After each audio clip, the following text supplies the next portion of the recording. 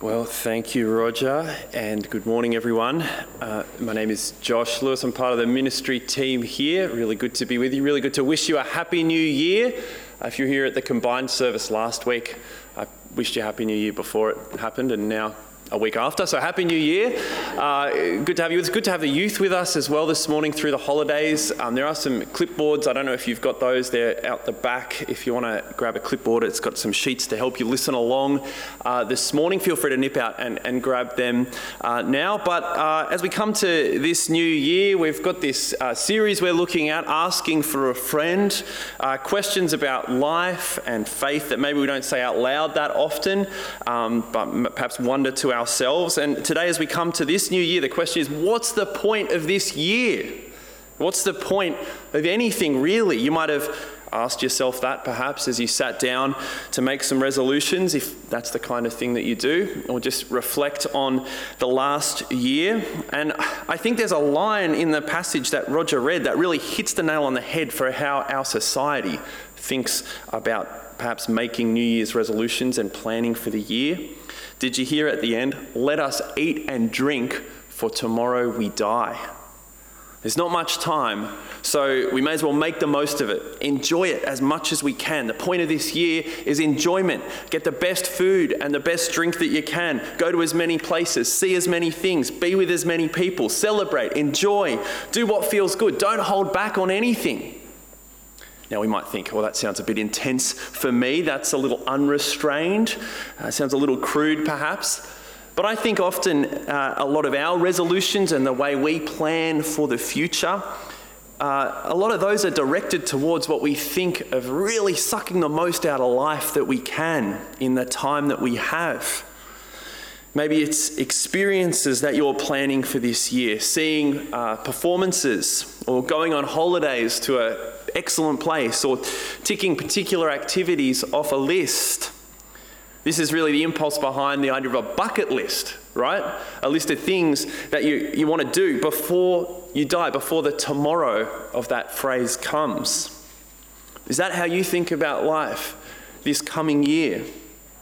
Perhaps we have a more long-term strategy for enjoyment though, but it's really just the same thing. We think tomorrow, that's not going to come for some time yet. So let's put things in place now so we can enjoy life in the future. This year I'm going to invest in my health a little more. I'm going to invest in my family, in my children, give them the best that I can this year. Or I'm going to invest in my career this year. So one day I'll be able to sit back and relax and enjoy things more. Is this the point of this year, to set up for next year? Now, I think as we think about it, we often realise that perhaps that approach is a little shallow, even as it does infiltrate our own hearts. I think we get glimpses that those things on their own feel a little empty, that those strategies for enjoyment haven't worked.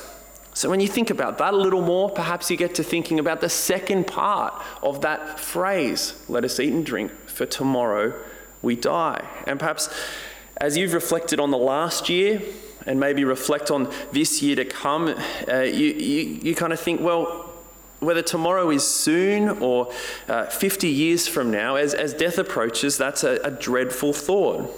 Perhaps this reality has felt close to you in this last year. And as you've perhaps planned, everything else has seemed a little pointless.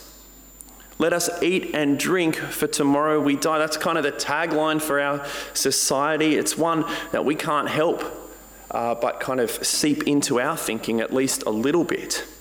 And this passage, there is a lot in this passage that Roger read out for us, but this passage has an answer to this approach to life. This passage tells us something to understand about our world that brings hope and a point to the year, and it's a bit unexpected what this passage says. The counter to this motto from the passage is the bodily resurrection of believers. Right, the bodily resurrection of believers. This passage is about how a firm belief in the bodily resurrection solidifies our hope for life and gives us purpose, gives us a point to this year. Now, you'll probably note I've been deliberately saying bodily resurrection when I talk about life after death. See, I'm talking about those who trust Jesus being made alive again with bodies, never to die again. That's the future that the Bible talks about. Now, it's not some kind of disembodied sort of picture or experience of heaven. I think that's what the Corinthians, who Paul is writing to here, were perhaps thinking. I think that's what we often think. We have sort of a Philadelphia cream cheese picture of heaven. I don't know if you're familiar with that advert. See, let us eat and drink, for tomorrow we die. That is good advice if there is nothing after we die. It's good advice. Just make the most of now, right? But it's also pretty good advice if there is only a disembodied existence after we die. Right? That kind of heaven, it's sort of just like a nice add-on to the rest of life when we make it to the end. You think, well, we get the most out of life, and then heaven's like a bonus at the end. We think, oh, well, we're in for the bonus, so it doesn't matter what we do now, the bonus is coming. Eat and drink, for tomorrow we go to heaven. That could be a slogan for today. But there's a point to this year because of the bodily resurrection in the new creation. It means that everything has a point. So that's what we're talking about today. We're talking about this idea of resurrection. This passage has lots to say about it, and we're going to pick up on a few parts of the passage. But the message of this passage is that bodily resurrection is a non-negotiable, because in the big picture, it has to do with God's reordering of the entire world. So have a look, just quickly, run your eyes over those first 11 verses that we had read. We're not going to spend long on these. The point of these 11 verses is that Jesus really rose from the dead. Not as a ghost, not as an idea, as a physical human being. And there is excellent historical evidence for this having happened, including what's contained in these verses. If you're interested in following that up more, there's lots of books you could get, or feel free to chat with me after. I've got, I think, a couple of books coming up on the screen for you. Those are just two options about the historical evidence for Jesus and the resurrection. But I'm not going to talk about that kind of historical evidence today. I'm going to show, I hope, how Jesus' resurrection and our resurrection fits in God's big plan for the world. And I think if we understand that, then that itself is actually just so beautiful and compelling that it's a good reason to believe in Jesus' resurrection actually happening. So we're going to start with those first 11 verses taken for granted. Jesus raised from the dead. Let's take that as true. The question then is, how does that fit with us? Well, it fits because we are resurrected in the same way. Here's the picture it gives us. It says resurrection's like a harvest.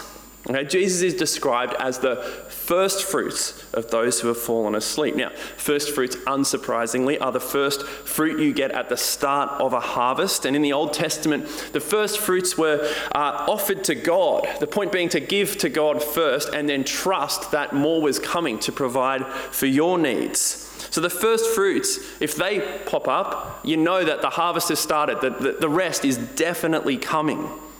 It's all part of one event. It's like this with Jesus' bodily resurrection. Resurrection has started in one person. It's begun, and because he's been raised, those who believe in him will be raised. Just as a matter of course, it's begun. The event has started. We're midway through the harvest right now.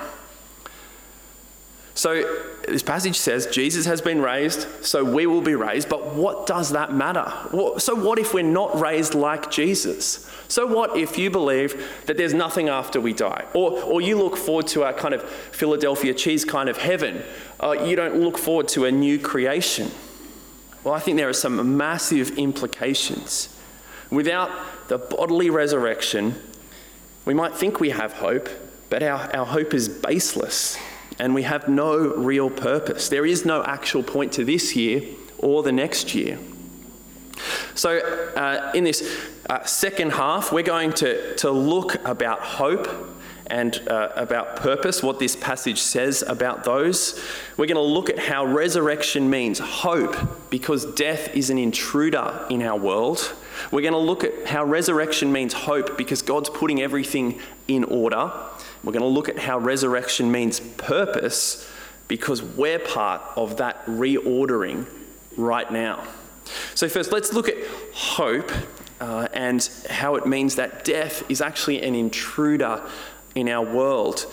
There's this song I rarely listen to throughout the year, but I often listen to on New Year's Eve because it mentions New Year's Eve in the lyrics. And it's a song by Ben Folds. It's about a mother who's going into New Year's Eve in a hospital ward with a sick child. And so she's just really broken up about this kind of clash of a little bit of hope of the new year, at the same time a horrible circumstance. So here's some lyrics. It says, "At dusk the darkness surrenders to colour as the fireworks streak the sky, and their window gives them the prettiest picture.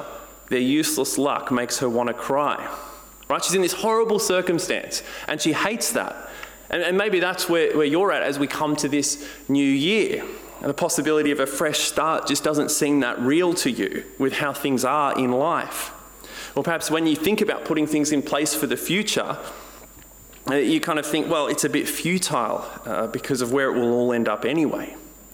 But in this song, the mum she's fighting against this kind of irrepressible hope that sort of rises in her just because of the new year and looking out the window at the beautiful fireworks. And the lyrics go on, "She tries and fails to stop, spirits rise." Right? She can't help it. She's sort of like looking at the fireworks and just, there's something hopeful about this, even though my circumstance is so bad. See, we do feel that sickness is wrong, that death is an injustice, that we should hope. And actually, this passage tells us why. It gives us real, solid, grounded hope, because it shows us that death, as perhaps we kind of intuit, is actually a temporary visitor to our world. I guess it's a strange way to think about death. It's not the way that most of the world thinks about death. But death was not here at the beginning, and death will not be here at the end. In verse 17, it says, "If Christ has not been raised, your faith is futile. You are still in your sins." If Christ has not been raised, you're still in your sins. Hold on, how does Christ coming back to life mean that sin and death is dealt with? This is where the Bible's connection between sin and death is really important, right? Sin leads to death. It makes kind of sense when you think about sin as the act of rejecting the life-bringing God, the source of life. Without sin, there is no death. Sin wasn't always in the world, and neither was death. God made the world good. But when people first sinned, death entered the world. I've got this little graphic for you to hopefully help you understand. Genesis 1 and 2, there's no death in the world because there's no sin. At the point where Adam and Eve sinned, death enters the world as sin does. And so that's where we now live. But this is the wonderful news that Jesus has dealt with sin, and if sin has been destroyed, then death is gone. As Paul says later in this chapter, "Where, O death, is your victory? Where, O death, is your sting? The sting of death is sin." And so if Jesus really dealt with our sin on the cross, then if it's gone, we have to rise from the dead, because without sin there is no death, right? There's life, bodily life. That's what this passage talks about. It says there in verse 26, the final enemy to be destroyed is death. This is why bodily resurrection is so important. This is why an idea about a disembodied kind of heaven is not a Christian idea. A disembodied heaven, that's not the defeat of death. That's a compromise. That's saying, okay, all right, death, you've come into the world, you've ravaged my body, I'm going to die, but no worries. You win this round, I'm going to continue life in some other way over here. No, that's not living. That's not life as God created it. This is why Christ rose from the dead. This is why those who are in Christ will rise from the dead. So as we think about, I guess, that second part of that tagline, let us eat and drink, for tomorrow we die. Tomorrow we die. That's not true. Because the ultimate future is life. As we approach death, whether soon or a lot further down the track, actually death is an intruder into our world, an unwelcome guest. I don't know if you noticed, as Paul talked about death in this passage, he called it again and again falling asleep, right? It's just this sort of temporary thing before death is defeated and life reigns. Wake-up time is soon.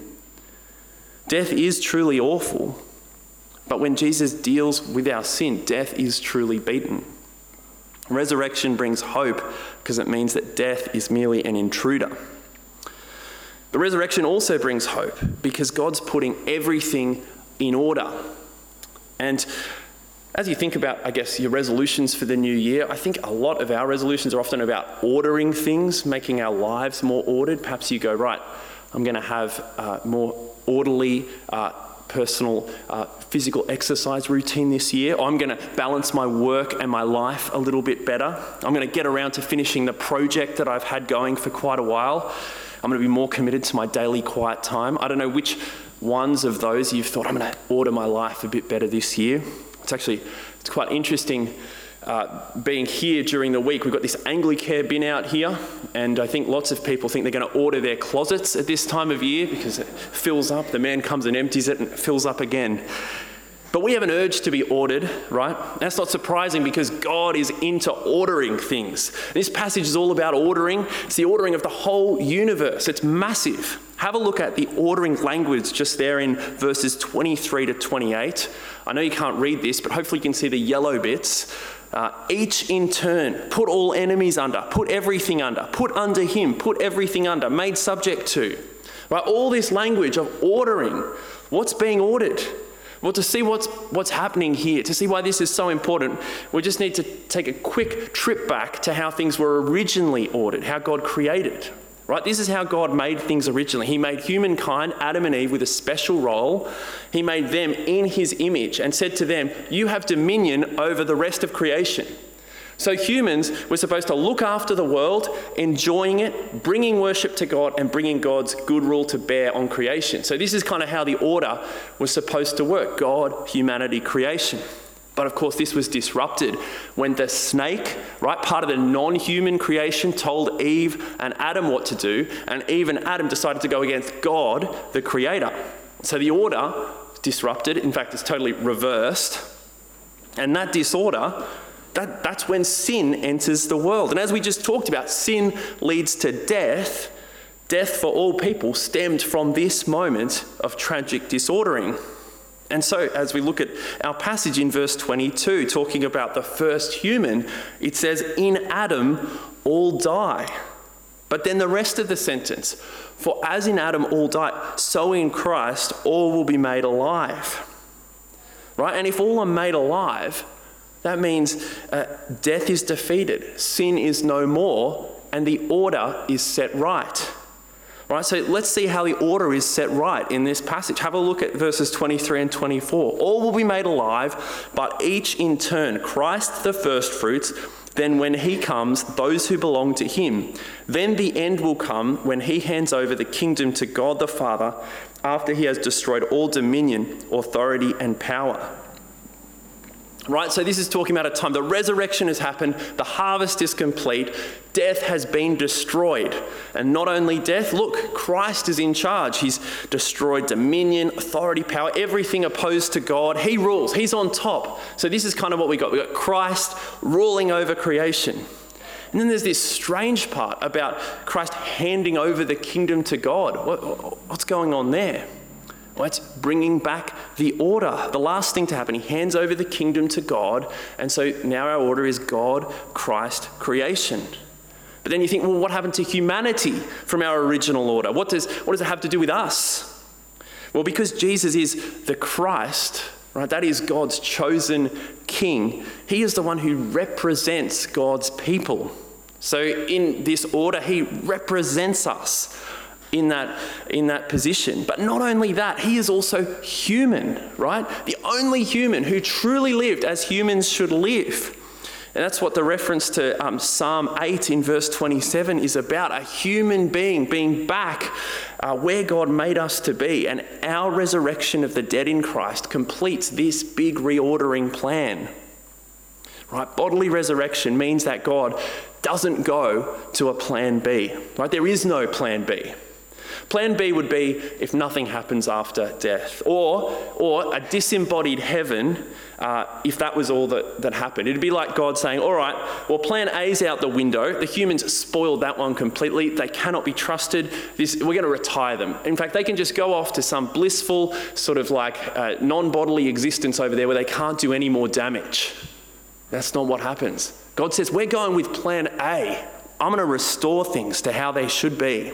The bodily resurrection is important because it means that humanity again plays the role it was supposed to in God's great order. So, I mean, that brings a lot of hope, doesn't it? That means there's a point beyond this year. We don't have to jam everything into this year with frantic urgency. We don't have to manically tick off our bucket lists. Not only does tomorrow end actually in life, but it's full, exciting life. The future's not, I mean, when you think of sometimes heaven and the future, you might think, playing a harp on a cloud, it's going to get boring, right? It's going to be boring like 12 minutes. But that's not what the future is. The future that God has for us is being restored. Things being how they were supposed to. Us ruling under him as his vice kings in creation. See, this idea of everything being ordered right, it helps us with that part of the phrase, tomorrow we die, as we think about that. But it also helps us with the first part of the phrase, let us eat and drink, because it gives us purpose. We can be part of this reordering right now. This year has a point. We can start doing, we can continue doing what we are made for. Instead of having nothing better to do than eat and drink to seek our own pleasure, we have purpose in God's order. Purpose in participating in the reordering of everything. I want to think about this just really briefly in two ways, thinking of reordering things out there as us interacting with the world, and also thinking about reordering what's in here, in ourselves. So thinking about how we might be involved in reordering out there, just, I guess, one example. Just think of how you approach speaking to someone about Jesus. You've got an opportunity to tell someone good news about who Jesus is. Now, in that moment, I don't know how you respond. I'm often feeling terrified, uncomfortable, worried. I'm often thinking, I would rather be eating or drinking, like I'll have a Big Mac and Coke right now rather than talk to this person. I don't know how you feel in that moment. But the reality is, in that moment, you are part of the biggest reordering project that is happening in the entire world. You're part of something that is bigger than any social movement that could exist in this world. You're part of something that stretches from the beginning of time, but beyond it, to eternity. You're doing something that is hugely significant. When you talk to someone, when you help someone to be under Christ, whether that's for the first time or whether that's something that they're doing in their life more and more. We're participating in the ordering out there, but we can also participate in this reordering in here, personally as well. Right near the end of the passage, Paul says what he thinks is the result of all of this, what he thinks the result should be. He says, come back to your senses as you ought and stop sinning. See, understanding the bodily resurrection actually connects with being obedient to Jesus, because our bodies will be raised. What you do in your body matters, because your whole self is made to be ordered under God. And that's actually the point of life right now. You know, there is good in putting healthy habits in place. There is good in working hard at a career or school or uni. There is good in relationships with family and friends. God has given us bodies to do things, to see things, to go places, to run, to dance, to swim, to give hugs, whatever it is. But everything is to be done within the order that we were made for, with Jesus as Lord. So as we wrap up, this is what we need to remember for this new year. When we think about the point of what we do, that Jesus has really died for sin, that he has really been raised from the dead, and that he's just the beginning of a harvest that's already begun. The rest of it, the fruit, us, that part's coming. Those who believe in Jesus will be raised from the dead, never to die again. And getting that affects how we live now with hope and with purpose. That affects how we think about this year. There is a point because there is continuing life after death, and because we are part of the reordering even now. So that tagline, let us eat and drink, for tomorrow we die, I've had to go at reworking it for us. Let us live like we were made to, bringing ourselves and others under Jesus, the Christ, the true human. For tomorrow and every tomorrow after it, we live. Now, admittedly, that's not quite as catchy. It's a bit more dense. But that is true. That's the point of this year and every year after. Let's pray.